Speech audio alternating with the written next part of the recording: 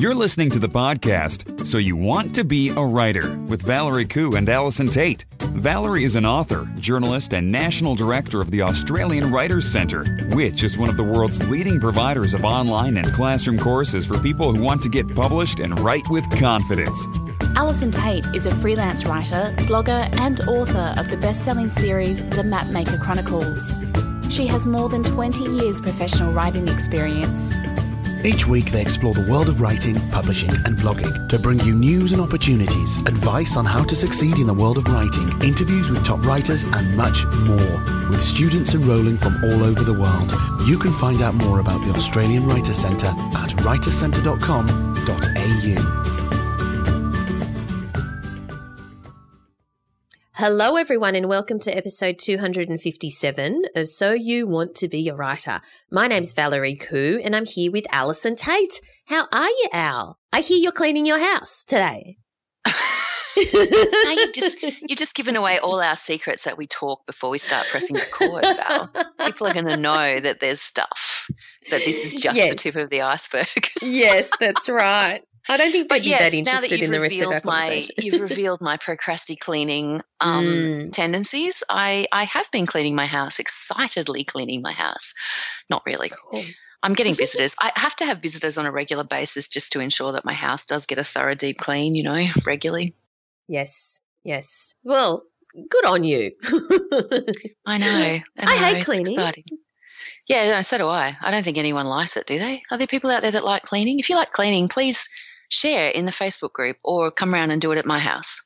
Yes, that's right. Alison needs some help. All right. Well, I won't be cleaning today. I just need to cross off a bunch of things on my to-do list. I probably do need to clean, though, because if you looked at the pile of rubbish behind me, I'm going to play pick up, put down. That's what I'm going to do. Okay. What's pick up, put down? Like you pick something up and put it down somewhere else? I don't think that's going to help. No, in its place. That's my game that I play with myself. Like I'll go, okay, 20 minutes, pick up, put down now. That's how I get tidy. I do it in the office too. Honestly? Really? That's what you do? Why not? Yeah, why not? What's wrong with that? Nothing. I think that's brilliant. It's my own game. I invented it myself. What do you play it with myself? I can tell. What do you do if there isn't a place for it, though? Does it just go in the bin straight away? There's a place for everything, Al. There's not a place for everything. Honestly, the amount of there's not, okay? The amount of stuff that comes into this house that has nothing to do with me, and then I sit here looking at piles of it just going, I have no idea what to even do with this. But can we also just talk about this? Last week, let's have a moment.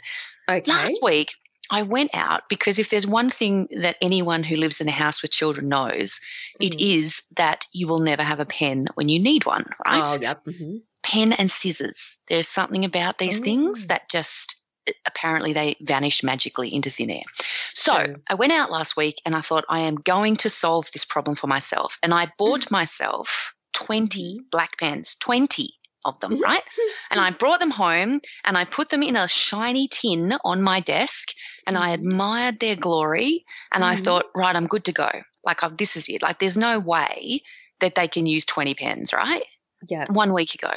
Today I sit here and I'm sending out, I'm signing a copy of the Book of Answers ready to send off to somebody and I reach for my shiny tin. I reach and there is not a single black pen in my shiny tin. Not one. Oh, my God. Are they eating them? Oh, my God. How's that even possible? I don't know. And it's not like that. And this is not pick up, put down. It's not like they've appeared elsewhere in the house. I haven't seen them anywhere. It's just like they've magically all got up overnight and walked off on me. They've gone on strike. They're like, you know what? We're not doing this anymore. I know. That really annoy me. Ooh. Well, welcome to my life. I could pick up, put down until the cows come home, and every time I turn around, whatever I put down would be somewhere else. So I just don't even. Hence, I have visitors, so that I have to do it all at once. Yeah, right. Well, I totally relate to the scissors because I swear I buy scissors every second week because I can never find the scissors, and I seem to need a lot of scissors because when you have as many pets as I do and stuff gets caught in their hair and stuff, You need scissors everywhere. And, yeah, you're right. So the mystery of the vanishing scissors, they probably go where the socks go. They do. I think they're all somewhere together, partying on forevermore. Pens, socks, scissors.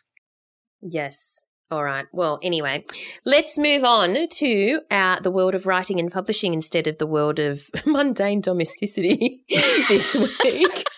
I know. We are so on fire today, aren't we? It's so just on going to be, fire. oh boy, but you're all settling in for a very exciting ride.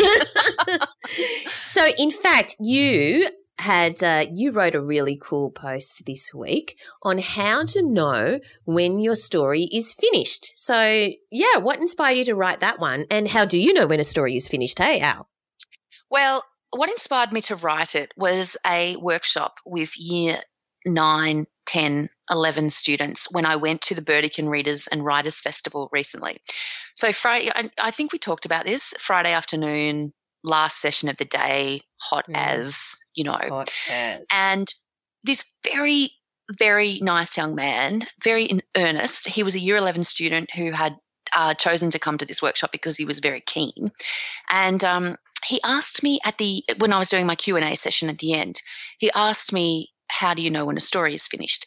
Now, at the time, I was so kind of in a zone of the things I'd been talking about in the workshop, which was structure, getting to the end, bloody, blah, that I sort of I focused on that. I focused on, reading a lot so that you understand innate structure and knowing that that you've hit the climax and that you're nearly, anyway, I had this great answer. And then I walked away from the workshop later as I was, having my soothing beer at the because I needed a soothing beer by that point. Yes. At the Spanish themed literary dinner that I was at, and I realized that I hadn't answered his question at all. That that's not what he was asking me. He was not asking me how to get to the end. He was asking me how to let go of the story, and I missed it completely. And so I decided, it bothered me because you know me, I like to get things right. Yes, so yes. I decided that the best thing for me to do would be for me to write him a blog post, and not only write him a blog post, but ask all my friends to assist me with said blog post. So I asked 11 authors, 11, because I'm not boring with a 12 or anything like, or a 10, to tell me how they know when a story is finished. And I put that into a blog post, and I sent the link to his teacher and said, please pass this to the nice young man with the ponytail, because I think this actually answers the question that he asked me. She probably thinks I'm mad, but that's okay. I feel better now. But because it's actually a very, very good question. Like it's a really good question. And it was one that I had to think about. So anyway, I asked a whole bunch of authors, and basically, beyond the ones who like me were like, yes, you know when it's finished when you're 3 days past the deadline and you finally hit, the end, your story is finished. So I got a few responses like that, but I didn't put those in. But, most of them, like Natasha Lester says, her latest book is The Paris Seamstress, and she said, it's never finished. She's just reread The Paris Seamstress for what she describes as the 11 billionth time because she had to proofread it for the US market. So it had been published in Australia. It had gone through the whole editing process here. Then, to go into the US market, there was a whole bunch of other edits she had to do. So there's another proofread. And, she's still making changes because you can always make changes. You can always, always, always keep working on something. But she said basically at the end of the day, if you can say hand on your heart that you have done everything possible to make it the best possible work it can be, then it's finished for now, sort of thing. And so Jack Heath is another author who we've actually also interviewed Jack on the podcast. His response was that you finished the plot when the reader can guess the rest. So he's allowing room in his manuscript for the reader all the time. And he says, you finished the first draft when you can't think of any other things to change and you can't stand the thought of looking at it again. But then you have to read it at least 4 more times to implement everyone else's suggestions, and that's when the book is finished. So this theme also of other people's involvement came up over and over and over with authors as well. This idea that, giving it to someone else so that you can get the feedback, whether that be an editor, whether that be a beta reader, and then taking on board or not, or discarding the kinds of things that they say. Because it's very, very difficult to decide something is finished when it's just you. You really actually do need someone else's perspective on it. I think that's really important. I mean, Pamela Freeman says basically that she knows it's finished when the characters and plots don't bug her while she's waiting in line or at the traffic lights. If her mind has disengaged and the book doesn't appear in it anymore, then she thinks the book is actually finished. So, look, it was a really interesting exercise because it is a very difficult question to answer. It is a very difficult question to answer. I think what's also interesting is their interpretation of the question, because Natasha Lester seems to have more answered the question, how do you know when your manuscript is finished, as opposed to how do you know when your story is finished, with two very different things. So I think that it's interesting how some of them interpreted it as, how do you know when you've finished writing, as opposed to when your actual story is finished, because some stories have a very clear ending and you just know they're finished. But that doesn't necessarily mean you've finished writing, because as Natasha says, there's an endless stream of editing, and as Jack says, there's you got to incorporate all the things that other people say as well. So because I think that there are some stories that you just know. I mean, there's it's not even a question. It's like you just know that is the natural ending for that story. But obviously, but in this particular case, I'm not necessarily talking about because that's what I answered. That when he asked me that question, that's what I answered. I talked about the natural ending of the story. That's what I answered, but I don't think that's what he was asking me. And I used the word story, whereas most authors will always respond to that question with regards, particularly this crew that I'm talking to here. Like I'm talking to, Alan Baxter, Ian Irvine, Jackie Harvey, Chrissy Kneen, Pamela Freeman. I'm talking to people who write books, lots of experience. So they think in books, so to them it's always going to be, when's the book finished? And it really was more that sense, I think, of him asking me, how do you know it's time to let go of it? Because you can keep writing, even if you get to the end of a story and it's a natural end of a story, you can keep writing that story forevermore. Because you can go back and change sentences and move things around and delete scenes and put scenes in. You might have got to the end of it, but that doesn't mean that the, 2,000, 5,000, 10,000, 50,000 words that are actually contained in that first draft or whatever are not going to be reworked and reworked and reworked. So it was more that sense of, how do I know when to let go of this thing? So that, because it's never going to be perfect. Never is it going to be perfect. Do you feel compelled, as Natasha says when she's redoing she's revised it again. Do you feel compelled to revise the Mapmaker Chronicles when you're going to get published in the US or whatever? No, because I haven't had that process of being edited. I have not had to re-edit my manuscript. I haven't been in that situation. My manuscript has basically, like my publisher in the US has essentially taken exactly what is in my Australian editions. I have not had to re-edit for a different edition. So it's a different experience. Like and it very much depends on how your book is sold, into different publishers, whether or not they think, if you write a very Australian book, you will often find that you have to do a lot of editing work for a different market. It's just a language thing, it's just a different languages, different humor, etc. But in my case, and I think it's because my worlds are fantasy, and they're not set, anywhere in particular. I think it's for that reason that my books have been able to be transferred directly across. Whereas obviously when Natasha has done her The Paris Seamstress, she has had a new publisher in the US and a new editor who have made some changes that she has then had to implement. So I think it just very much depends on what the process is with your particular publisher or your particular contract. Yeah, sure, fair enough.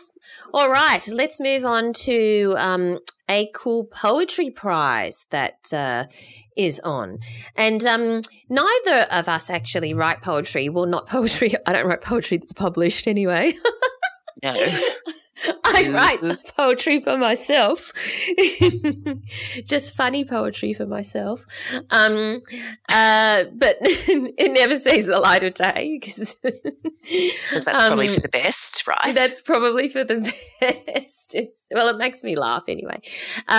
But the Moth Poetry Prize for 2018 is you get to win 10,000 euros for an unpublished poem. And even though we've said euros, it's open to people all over the world, and it closes on the 31st of December.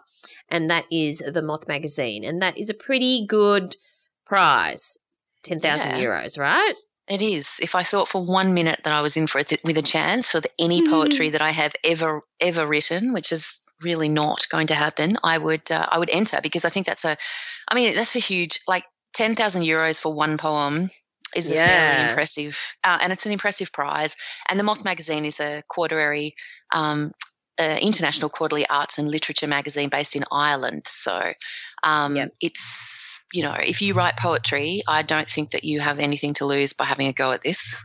Yep, for sure. And we'll put the link in the show notes, of course, which you can find at soyouwanttobeawriter.com.au. Now, let's move on to our competition for this week. We have 10 double passes to a new film, The Old Man and the Gun, to give away. Inspired by a true story, it follows Forrest Tucker, who's played by Robert Redford, a career robber from the age of 14 who broke out of prison 17 times. The film opens on his 17th successful escape at the age of 70. Tucker and his crew continue an unprecedented string of bank robberies that confound the authorities and enchant the public. Wrapped up in the pursuit are Detective John Hunt, played by Casey Affleck, who becomes captivated with Forrest's commitment to his craft, and a woman named Jewel, who is played by Sissy Spacek, who the charming Forrest meets and falls for. So if you would like your chance to win one of 10 double passes, then just go to writerscentre.com.au/win. Entries close on the 12th of November. That's writerscentre.com.au/win. Now, Al, are you ready for the word of the week? I'm so ready, Val. So ready. Okay. So tell me if you have used or heard of this word. So I was watching Jack Ryan, the television series starring John Krasinski and, interestingly, Abbie Cornish. You know the Australian actress, Abbie Cornish? I do. She plays his love interest. I was watching Jack Ryan and they used this word, Demarche. D-E-M-A-R-C-H-E. Demarche. Have you used this word or know this word? No. Okay. So Jack frankly, no. Well, quite possibly because you are not a CIA agent. Oh, that would be it. Or an international spy or part of a terrorist cell. So Jack wanted his boss to issue a démarche to freeze the accounts of a suspected terrorist. And I thought, oh, that's interesting. So that's why I looked it up. And according to the Macquarie Dictionary, a démarche is a diplomatic representation made to a foreign government. So basically, Jack wanted his boss to appeal to the foreign government saying, you've got to freeze this guy's assets because he's, a terrorist suspect and he could be plotting some bad thing. So, démarche. There you go. Okay, great.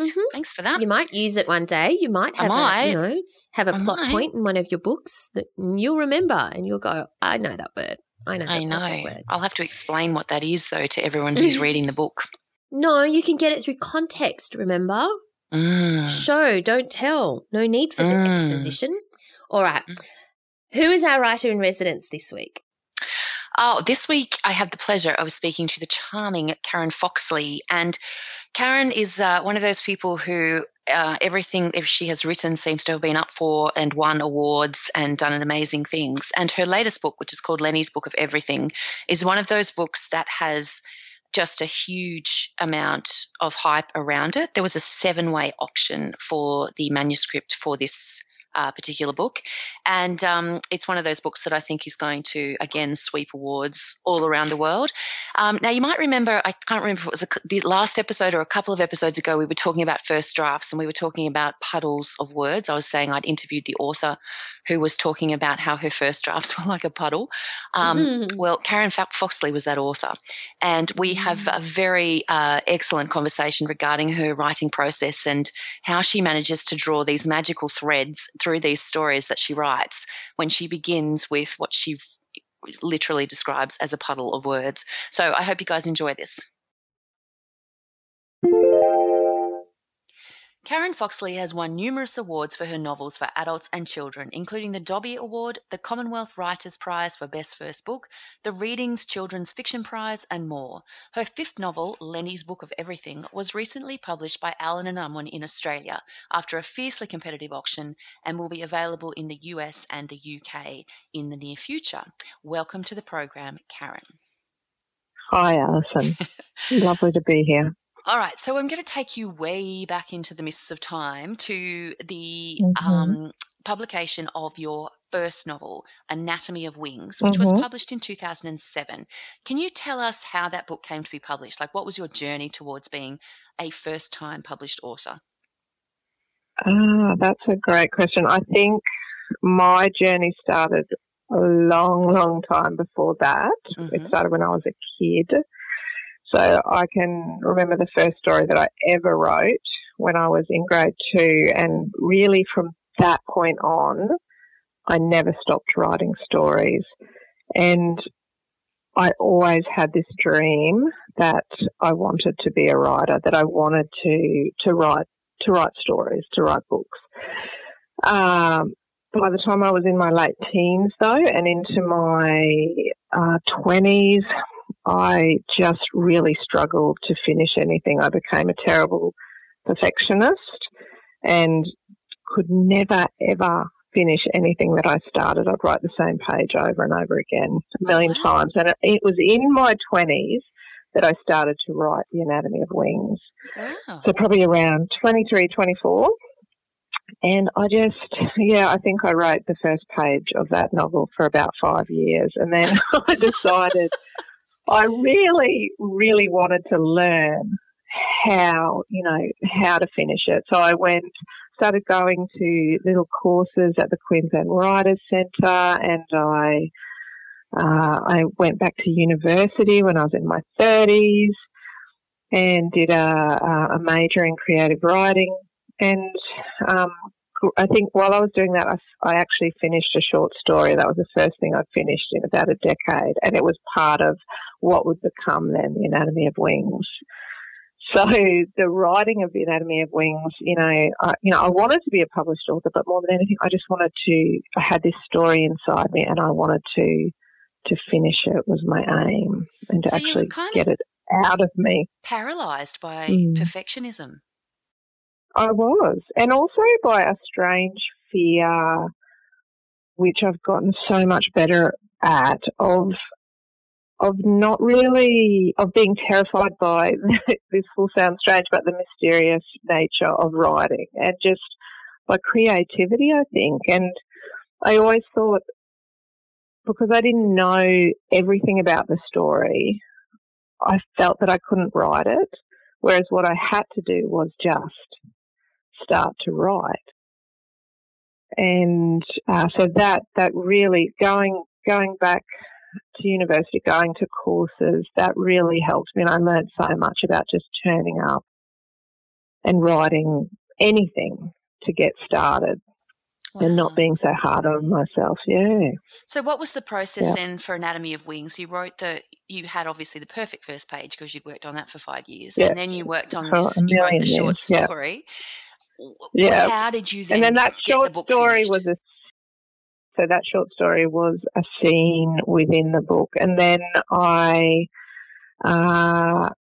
remember just playing around with just letting myself go and playing around with lots of different voices. And it was one morning that I sat down, and the voice of Jenny Day, the narrator, came to me, and I thought, oh, this feels good. I quite like this, and I started to write a lot about what might have happened, and it really was such a huge congealed mess of what might have happened, different scenes. It was like a puzzle that I felt like I would never be able to solve, but eventually, draft after draft, I kind of chipped it into place and into shape. And I can remember, so when it was actually published, and there was sort of, it won awards, and there was, people said such beautiful things about it. And I can remember thinking, but you don't, I felt I couldn't own, I felt that it had been such a messy experience of getting it out of me. But yeah, I've gotten much better at just relaxing in those first stages of writing, because I'm not a planner at all. Okay, well, I want to talk to you about that. Finding my way into a story. Yeah. I'm fascinated by that, though. So you kind of like you're saying you basically had a puddle of words of all different bits and pieces, and you had to. So nothing linear about that first draft, or no, wow, no, nothing at all. And I can remember trying to. I had all these bits of paper that I cut out of things that happened that I thought happened in the story, and it made kind of like this constellation across my living room floor, And I remember just thinking it would help me, but then I looked at it and I remember just getting up, walking into my bedroom and just flopping face first on the bed and crying, because I thought, well, that didn't help at all, and it took me hours. So it's really through the writing that I, for some reason, if I think about it too much, I can't get anywhere. But if I just go back draft by draft, things change in stories, and it all eventually kind of seeps into place somehow. So how did you go from that puddle of words to the book actually becoming published? Did you have an agent? At what stage did you go, yeah. I've got a manuscript here? Yeah. So in the last year of my university course, we had like a mentorship program, and I worked with a wonderful author called Stephen Lang here in Queensland, and I just started to show him parts, and he was really, really encouraging. Then I finished my course and I went away, and I heard about it was then the Queensland Premier's Literary Awards, and they had an unpublished manuscript section. So I think that was about 2005. And I knew that it wasn't ready, so I waited another year and kept working on it. And then in 2006, I entered it in that, and it was chosen as the winner. And part of that was a publishing contract with University of Queensland Press. Wow. So I had entered it just hoping that someone would read it and maybe give me some feedback. And you won the prize. Yeah. So that must have been a big moment for you, particularly as someone who had been so paralysed by perfectionism. Yeah, it was enormous. And was there still a huge amount of work to be done on it from that point? Did you have to work closely with the publisher, or had you, because you'd been working with the mentor, you had managed to get it to a point where it was pretty good? There was still a fair bit of work to be done. I always seem to, in every book I write, I cram a complete other book inside it as well, just with backstory, and so that all had to get taken out. But I worked with, and I remember the first book I worked with Rob Cullinane, and he was just so good. And it was the first time I'd ever worked with an editor, and he was just wonderful at just making me feel, relaxed, and like all of the decisions to cut were my own. That's how he made me feel. Right. Yeah, which was helpful. And were you working at the time, or you had been at university, etc.? Were you now in a full-time job? Were you fitting writing in around other things at this stage? Yeah. So I was a full-time shift worker. I'm a nurse. So right. That's what I was doing for that first one. So how did you fit and most of the other ones too. How did I fit it in? How did you fit it in? Yeah, you were saying you're a shift worker, which makes it even more difficult. Yeah, I think actually it made it a bit easier because I could, if you did a late shift, which starts at 2:00 in the afternoon, you could kind of have the morning to ride. Right, yeah. I remember, I think the one thing that I learned from being at university was just making that time and turning up. And I used to just really be very strict, and still am when I'm writing, that I have to, this week, I know these are the times that I can write and I'm going to turn up. So even if that means I have to get up at 5:00 in the morning, I'm going to write for 2 hours. And, at the time it doesn't feel like those little moments are going to get you anywhere, but they do if you actually sort of turn up and do the work. All right. So now you've got your first book published, and so now there's, everyone's going, okay, Karen, so what's your next thing going to be?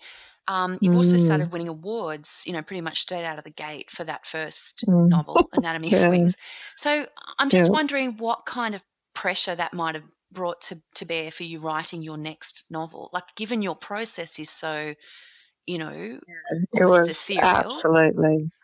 Yeah, it was horrific, to put it bluntly, because I can remember feeling quite cocky in the beginning, like after that first one was out, and like, this will be a piece of cake. I'm just going to knock one of these out, because I felt, I knew what to not do anyway, and off I went, and just I couldn't write. Nothing worked, and I suddenly had this concept of the audience, which I had never, ever had before. So I just felt really paralysed again. I think it was kind of, every word I typed, I felt like, well, someone's going to read that. Whereas, with The Anatomy of Wings, as much as it was messy, I never really thought of anyone reading it. So now that was a whole new issue with that next one. But so that went on and on for and plus I had a baby. So as the contract, there was a 2-book deal overseas in the States, and I was signing the contracts for that with a 1-week-old baby, and with deadlines, and of course that just compounded it all. So after a couple of years I had the idea for The Midnight Dress, which did eventually become my second novel. After a couple of years, I just really, I had to just really try and forget about the audience and write for myself again, which was quite a process. Yeah, I can imagine. Mm. Did you approach it in the same way, the second book, in the sense of did you have those, those snippets, those bits, those bits and pieces all over the place? It was the same. Oh, wow. It was the same all over again. And it was, but in a way, if anything, I'd gotten better at kind of pulling them together. And I think the thing with the second one too was that I'd actually given it to my publisher, and they, after a year of writing it, and they kind of didn't like it at all. So that was really, I remember just being devastated, but it was also really, really good for me as well. And everything that was said to me in that rejection was perfectly legit, So it was a really big turning point in that decision that I had to, if I wanted to write, I did have to write for myself, and I had to please myself. So I actually secretly went away and started writing Celia and the Marvelous Boy, which is my third novel. And so through that writing, I kind of really discovered sort of the joy of writing again. And then I could go back and complete The Midnight Dress. And eventually. Okay. But that was like over a period of 5 years between my first and my second and third book. It's a long time. in publishing, isn't it? Really long time. I think they thought I was gone. But good. I saw an Instagram post yesterday, which was a picture of your daughter with a box of your latest book, Lenny's Book of Everything, which we're going to talk about in a minute. And in that, you actually talked about writing as a single parent. And I'm just wondering what you thought. Like, what was the most difficult aspect of that? Like you said, you had this young baby, and I know how difficult it is to write around young children because I have. Have done that, been there, done that. But I'm just wondering if the challenges of that have changed as your daughter has grown, or if it's, have things got easier, or, I did love that post because there she was at all the different stages with different books. Yeah. It was lovely. Yeah. I think that it does change with every age. I just remember in the very early, drafts of The Midnight Dress, when I felt that I was getting nowhere, I can remember just thinking, at this rate of a couple sentences here and there, it'll be decades before I finish this book. So it felt like I moved at this terribly slow pace. And, if you're a creative person, as you crave that space where you can be creative. So, and I could never get to it. And so there was a lot of guilt as well involved, because not only did, I wanted to be a good mother, but I also wanted to have that part of me as well.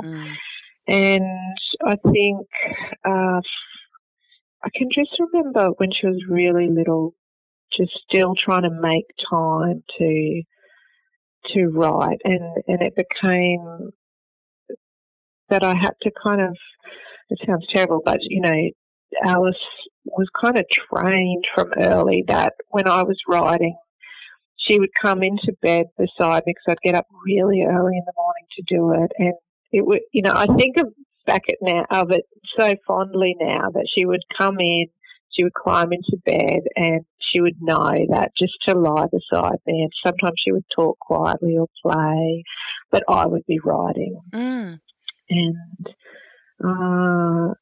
just sentence by sentence, those stories did grow, even though it felt like I was moving really slowly. At least you were moving, my main memory of it. Yeah, that's right. And I always say that to people, that are in the same boat. Just, it doesn't, books are made, novels are made from sentences, and you just have to lay them down. And eventually, it might feel that you're getting nowhere, but you will get somewhere. True. And yeah, really true. And I needed to and hear then that the other today. thing is, which I wish that I had done though, and I often say this to people too when I meet writers, aspiring writers. Be really good to yourself. I wrote The Midnight Dress, and I didn't even give myself a pat on the back. I just moved on to the next thing, and I just wish I'd celebrated what I'd actually done then a bit more. Yeah. So, which is kind of what that post was about last night. Just amazing. And I couldn't have done it without Alice. She kind of helped me in so many ways. But, be proud of your achievements as well, however small they are. So true. So let's talk about your new book, Lenny's Book of Everything, which brings a lot of hype. There's a lot of hype around this book, a lot of publishing industry excitement. Is that a strange feeling as a writer? Yeah, it is a strange feeling. And it's, I think the thing is, with this one though, there just seems to be so much love for it. It sort of blows me away, and I get so many lovely messages just out of the blue from pre-readers that have, just fallen in love with those characters who I absolutely adore, and that's why I'm so excited that it's out in the world, and more people will get to meet Lenny and Davy. But yeah, it's different. Can you tell us a bit about the book and where the idea for it came from? Yeah, definitely. Lenny's Book of Everything, it's basically the story of Davy Spink, who's a boy living in the 1970s in a city called Greyford in Ohio in the States, and he's a boy who grows and grows and grows. So from around his 5th birthday, he starts to grow taller and taller and taller. And till the time he's, nearly 7, he's as tall as a man. And his story is told by his sister, Lenny, who's a beautiful character, a young girl who loves beetles. She's a bit feisty. And the pair of them, they live in this tiny apartment with their single mother who works 2 jobs to support them, overlooking a Greyhound bus stop. And there's a crazy cast of characters that support them. There's Mrs. Gasper across the hallway, who's a Hungarian with a beehive and drawn-on eyebrows, and Lenny's best friend, CJ. And there's also an encyclopedia set that arrives, and Mrs. Spink's entered a competition when Davy's about 5, so just about the time he starts to grow, and it's a competition to win an encyclopedia set, but it's not just any encyclopedia set, it's a build-it-at-home encyclopedia set, and it arrives issue by issue to their door, and they have to put these issues together into volume covers, and through these pages, Lenny and Davy just really experience the wonders of the world, and because they're in this tiny apartment, Davy turns out has an illness that's causing him to grow and grow and grow. Their dad's up and left, and they really escape into these pages. So it's a story really about loss and love and big dreams, and just about how amazing it is to be alive, basically, is what I wanted to do. Where did it come from? Did it start with Lenny? Did it start with Davy? Did it, No, that's a good story too. It didn't start. Lenny had nothing to do with it. About 10 years ago, I had a really weird idea, a collection of ideas, which one was for a boy that was growing and growing, who could not stop growing taller and taller, and also for an encyclopedia set. So it was this strange little collection of ideas. And I don't know particularly, I think with the boy who kept growing and growing, I wanted to write about being different. And the encyclopedia set came from a memory from when I was a child. So I started to try and write that, but I think it was one of those ones that I tried after The Anatomy of Wings, and it just didn't work at all. So I crumpled it up and threw it away into the back of my head and just didn't really think about it again. And it wasn't until I was doing the edits of A Most Magical Girl that all of a sudden, for some reason, that story just uncrumpled and wanted to be told. And it jumped to the top of the queue in my head of stories, and usually my queue of stories is very orderly, and it really was just at me all the time. Everything will be all right if you write this story. And when I finally got there, Lenny was waiting. So this character, Lenny Spink, and she, said the words that opened that novel, that stayed the opening lines. And I thought, well, this is going to be all right, I think. And she was just ready to tell that story of her brother Davy and the encyclopedia set and everything else that went along with that. So every review that I have read of this book suggests tissues, and more tissues, Karen. So I'm suspecting that it's described as heartwarming and heartbreaking and all of the things all at once. Yeah. How do you approach writing difficult, like sadness, difficult themes and subjects for younger readers? Like, is this a case where you're aware of your reader the whole time, or is this a case where you put them aside, write the story, and then hope for the best? Yeah, I think it sounds really selfish, but I do. I want to write a story that pleases me. And sometimes I think about pleasing the child in me, like what kind of stories I loved as a child. And it's more about the kind of puzzle of the story and putting it all together so that it's kind of got that beating heart and making it beautiful more than anything. So, you know, as the more I wrote this one, you know, it was going to be sad, but it was also filled with so much wonder as well. And it did feel at times that the issues and themes seemed really big. And I remember saying to Anna McFarlane, my publisher, it was like I was trying to fit the universe in a shoebox. It was so big. Everything seemed bigger. And I often get to a stage in most of my stories where it feels too big, but this one felt particularly big, but I just stayed with Lenny and her voice, and it really just seemed to help me be able to tell that story. And I must say with this one, it was more linear than anything else that I've ever written. So I don't know what changed, but it wasn't so puddly. I had a very clear sense of what I was doing. That must have been a nice feeling. Yeah, it really was. All of your novels for children have that certain, as you said, universe in a shoebox kind of beautiful, whimsical thing through them, thread through them. Where does that come from? Is it this notion of writing stories to please your inner child, do you think, that allows you to tap that in? I think so. I have no idea. I think that's what it is. And, you know, with Ophelia and the Marvellous Boy, I can remember it was so multi-layered and trying to keep a handle on all of that and make it all the pieces fit together. It's kind of like solving a puzzle. But I think that whole adventure, but with layers, is the kind of thing I would have loved. Yeah. And still love.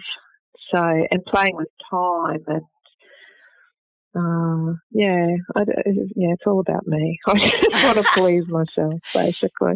How many drafts do you do to bring all of those layers and solving of puzzles and things like that together? Like on average, how many drafts does it take to get to something that you go, okay, I can take this to a publisher? Probably, well, it would be well over 10. Wow. It would be in the teens usually. Wow. Yeah. It's a lot of drafting, isn't it? And I usually know, like I know when I'm at a point that I can't see anymore what's going wrong with this. You know, it's all, I'm really wallowing around now. So I think it's time to hand it over. Yeah. And it's just a gut feeling, I think, when you hand something over that it's ready to go. Yeah. All right, switching gears a little, what sort of things do you do to promote your work? Are you doing author tours? Are you doing school visits? Are you doing online stuff? Like, what kinds of things do you do to actually, you know, support your work out there in the world? Yeah. I do a lot of school visits. Yeah. I actually had most of this year off, and that will all start again, hopefully. But with Ophelia and A Most Magical Girl, just was absolutely learnt so much because, you know, my first 2 books for children, and just suddenly was out there in schools and just absolutely adored the experience and would come away feeling like I'd been hit by a truck, but also really energised as well, strangely. And I just, with a sense, you know, of talking with kids, you know, I just love talking with kids about creativity and hearing about their amazing story ideas. So I do a lot of that. Yeah. I think there's some festivals for next year. Yeah. and then I just try. I find it quite difficult, but to keep a Facebook page and Instagram and those kind of things. Yeah.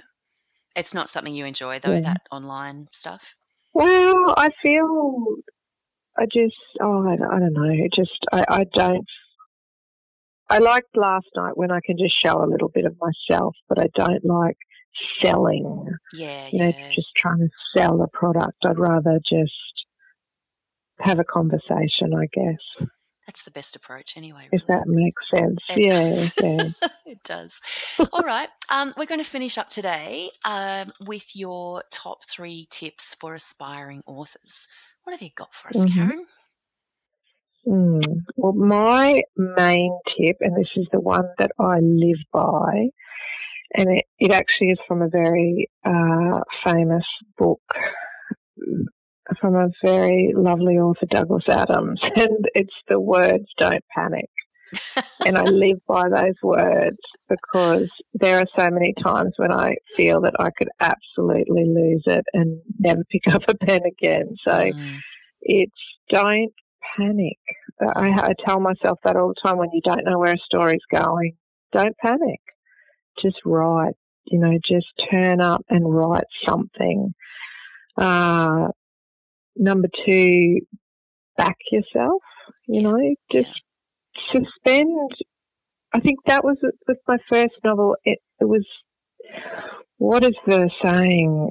It's such a cliche, believe in yourself, but suspend the disbelief in yourself. You are a writer, and I used to think everyone who was a real writer knew what they were doing, and it's just not the case. No. We're all just trying to tell a story, and that's the journey of being a writer. And number 3 would be turn up and make time. And I think you have to treat it in many ways like a job. You have to say, I'm going to be here at that laptop at this time. And a lot of those times you turn up, it's so mundane, and it's the stuff that comes out is hideous and boring, and it feels like ugly writing. But in amongst all that, the magic happens, and it'll only happen if you turn up. It's so true. So very true. Yeah. Thank you so much, Karen Foxley. It's been an absolute pleasure. And, of course, if you would like to learn more about Karen's work and her books, you will find her at karenfoxley.com. And go and have a look, because I've got Lenny's Book of Everything here and I've started reading it, and I love her voice. I think she's a wonderful, wonderful character. So best of luck with it all. I think it's going to go gangbusters. You. Thanks, Alison. Great. Thank you. This podcast is brought to you by the Australian Writers Centre, a world leader in writing courses. Our popular course, Creative Writing Stage 1, is the perfect way to unlock your creativity and explore the world of writing. You only need a couple of hours a week, and you'll learn how to create memorable characters, believable dialogue, and captivating plots, all in a supportive environment in this 5-week online course. Whether your goal is to write a bestseller or simply tell better stories, learn at home with your very own tutor giving you personal feedback each week. Find out more at writerscentre.com.au/creative writing.